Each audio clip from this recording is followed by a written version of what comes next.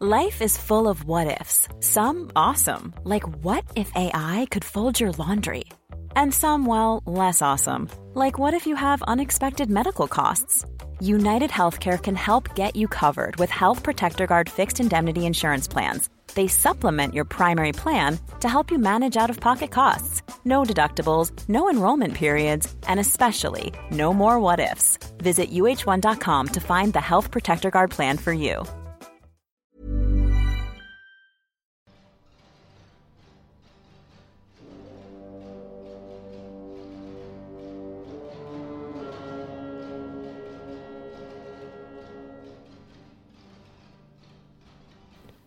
Welcome to A History of Europe, Key Battles, the Battle of Bouvines, Part 2 of 3.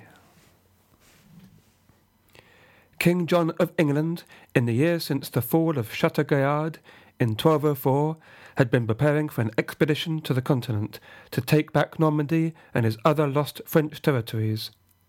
But it would be no easy task. The winter of 1204 to 1205 was exceptionally cold, and there were widespread rumours that England was about to be invaded from France. John ordered that every man over the age of 12 must enter into a sworn pact to defend England if attacked. In actual fact, though, this proved unnecessary because King Philip Augustus of France decided against invading England and instead decided to consolidate his recent gains on the continent. John was eager to recover his lost lands and so started to organise an invasion of France. He found, however, very little enthusiasm for such an expedition among the English nobility, who had lost any confidence in John's plans. In the next year, 1206, John did manage to put together an army for an expedition to France, where he made modest gains in Aquitaine and Gascony. But on hearing that Philip of France was raising an army of his own, he decided to back away and agreed a 2-year truce, with only very modest gains. Realising that he did not have enough available funds to launch a serious invasion, John's main aim after 1206 was to raise money for a campaign further down the line. In order to regain what had been lost in France, John was going to require vast sums of cash, both to fund his own army of mercenaries and to pay for a network of continental allies to oppose Philip. So John set about exploiting English revenues with great vigour, first raising a tax on the whole country's movables, raising more than £57,000, a very considerable sum. On top of that, John exploited a legal system developed by his father, Henry II, to accrue yet more wealth. The Crown prospered handsomely from the fines and forfeitures of property that were the results of criminal convictions in the courts.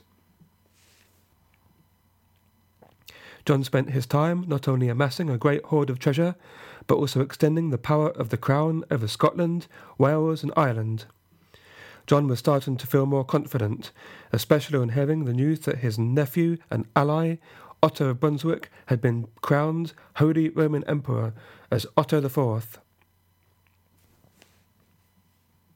He also received a boost when several French nobles, who were becoming increasingly concerned about the growing power of the French crown, sailed the Channel to pledge their allegiance to John, among them the Counts of Boulogne and of Flanders. The other main event in this period was John's fallout with Pope Innocent over the appointment of a new Archbishop of Canterbury. Kings had traditionally exercised a great deal of power over the Church within their territories, but from the mid-11th century, successive popes had put forward a reforming message which included the rights of the papacy over ecclesiastical appointments. John was incensed when Innocent insisted on his own choice of archbishop, Stephen Langton. He complained both about the choice of Langton as an individual, as John felt he was overly influenced by the Capetian court in Paris, and about the process as a whole. He barred Langton from entering England and seized the lands of the archbishopric and other papal possessions. Innocent responded by placing an interdict on England in March 1208, prohibiting the clergy from conducting religious services with the exception of baptisms for the young and confessions and absolutions for the dying. John refused to back down, in fact quite the opposite. He seized the lands of those clergy unwilling to conduct services, as well as those estates linked to Innocent himself. He also arrested the illicit concubines that many clerics kept during the period, only releasing them after the payment of fines, and seized the lands of members of the church who had fled England. By 1209 the situation showed no signs of resolution, and Innocent excommunicated the king in November 1209. Although theoretically a significant blow to John's legitimacy, this did not appear to greatly worry the king. Two of John's close allies, Emperor Otto and Count Raymond VI of Toulouse, had already suffered the same punishment themselves, and the significance of excommunication had been somewhat devalued. If anything, John profited financially from the situation, since when the clergy went into exile, the profits of their bishoprics were claimed by the crown. However, by 1213, it was known that Philip of France was definitely organising an invasion force against England. To counter this threat, John finally agreed to come to terms with Pope Innocent. He went into negotiations with the papacy, accepting Steve Langton as Archbishop of Canterbury and agreeing to make England a papal fief. John had to pay dearly for this reconciliation, not only in having to pay fines to the Pope, but also because of the fall in income when he gave up the exploitation of vacant ecclesiastical posts. But John's reward was that he was now much in favour at Rome. Pope Innocent, in return, instructed the French to halt their plans for invasion. King Philip, however, had already invested a lot in the preparation for the campaign and planned to go ahead anyway.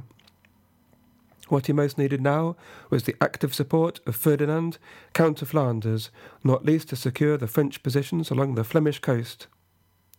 Ferdinand, however, in May 1213, declared that he was not prepared to join Philip against the English. For many decades there had been conflict between Flanders and the Capetians. The Flemish were traditionally eager to retain their political independence from ambitious Capetian kings and to retain good relations with England, with whom they enjoyed a highly lucrative trade in cloth. King Philip's first marriage had been to the daughter of the Countess of Flanders. This connection enabled the French crown to directly take over a substantial part of the county on the death on crusade of Philip of Alsace, a former Count of Flanders. The reign of Count Baldwin IX of Flanders, who ruled from 1194, was dominated by his attempts to recover those lands, in which he had some success, including the recovery of most of Artois. But in 1202, Baldwin IX left his lands to go on the Fourth Crusade. Indeed, he became one of its leaders and was elected head of the Latin Empire of Constantinople when the great city fell to the Crusaders. A son of the King of Portugal, by the name of Ferdinand, became the new Count of Flanders on marrying Baldwin's eldest daughter in 1212, and inherited his father-in-law's desire to retain as much as possible the county's independence from Paris. When King Philip asked Ferdinand to assist with the invasion of England, the Count was forced to choose sides. Backed into a corner, he chose to go with the English, and Philip would have to count him as a foe. On hearing of Ferdinand's decision, King Philip immediately sent an invasion force into Flanders. According to Richard of Wendover, quote, destroying everything in his path by fire and putting the inhabitants to the sword, end quote. He led the bulk of his forces to Ghent, leaving behind a contingent to protect his fleet that had docked at the port of Dam. Ferdinand quickly entered into formal alliance with King John, who did not hesitate in sending help under William Longsword, the Earl of Salisbury, who was an illegitimate son of Henry II. When William arrived, he found the French too preoccupied with the sacking of Dam to properly protect their fleet. He seized the moment by stripping the ships of all their supplies before burning them. It was a spectacular success, the biographer of William Marshall painting a vivid picture of, quote, ships at sea burning and belching forth smoke as if the very sea were on fire, end quote. Philip's invasion of England was for now totally out of the question. Philip went ahead with the attack on Flanders anyway and inflicted a defeat on Ferdinand's forces, but this in no way made up for the loss of his fleet. John was overjoyed at this remarkable victory and attempted to muster troops for an expedition to Poitou in July. However, since the loss of Normandy, the barons of England had always been reluctant to wage war in France. They complained that John's tax policies had exhausted their financial means, and they were only prepared to go along if John met their expenses. John would have none of this. However, he did continue to payroll his continental allies, chiefly Emperor Otto IV, Count Renaud of Boulogne, and Count Ferdinand of Flanders. Meanwhile, in the south of France, John suffered a setback when his ally, Count Raymond of Toulouse, was forced into exile after getting involved in the Albigensian Crusade, a campaign which I will discuss in a future podcast. In the beginning of 1214, John's allies in northeast France were ready to invade Philip's lands, at the same time that John would lead his navy to Poitou in a coordinated attack against King Philip. John's plan was to split Philip's forces by pushing northeast from Poitou towards Paris, whilst Otto, Renaud and Ferdinand, supported by William Longsword, marched southwest from Flanders. The stakes were extremely high. John had spent a decade saving up enough money for this invasion, at the cost of much discontent among his barons. Failure would lead to a further worsening of this troubled relationship. Victory, on the other hand, would bring great gains. In February 1214, John sailed from Portsmouth for La Rochelle in a long-planned campaign to recover the lands in France which he had lost a decade ago to the Capetian king, Philip Augustus. In order to pay for that force and to exert his influence over the recalcitrant barons, John's financial demands reached new heights. His exploitations of his feudal dues and the profits of justice increased greatly in the months before the invasion. And so, when in February 1214 John sailed from Portsmouth for La Rochelle, since many barons refused to provide military service, John had to find the money to pay mercenaries to fill the gaps in the ranks. The campaign started well. Throughout the spring, John employed a combination of diplomacy and siegecraft to secure Poitou. Peace was made with the Lusignan family, who had fallen out with John back in 1202. In early June, with Poitou successfully secured, John moved on to Brittany, taking Nantes by siege. Next, Angers, in the heart of Anjou, swiftly opened its gates. John next besieged the castle of Roche-en-Moine, a key stronghold, and at this point received news that Philip II's son, Louis, was approaching at the head of an army. John, with a large army behind him, decided that the moment was ripe for a pitched battle. Yet his local ally suddenly lost faith and refused to risk battle with the French crown. Instead of fighting Prince Louis, John could only retreat and take cover back where his expedition had begun in La Rochelle.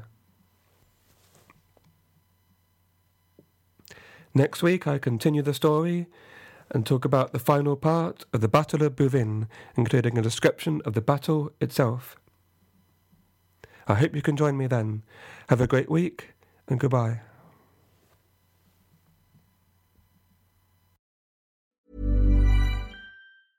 Mom deserves the best, and there's no better place to shop for Mother's Day than Whole Foods Market. They're your destination for unbeatable savings, from premium gifts to show-stopping flowers and irresistible desserts. Start by saving 33% with Prime on all body care and candles. Then get a 15-stem bunch of tulips for just $9.99 each with Prime. Round out Mom's menu with festive rosé, irresistible berry chantilly cake, and more special treats. Come celebrate Mother's Day at Whole Foods Market.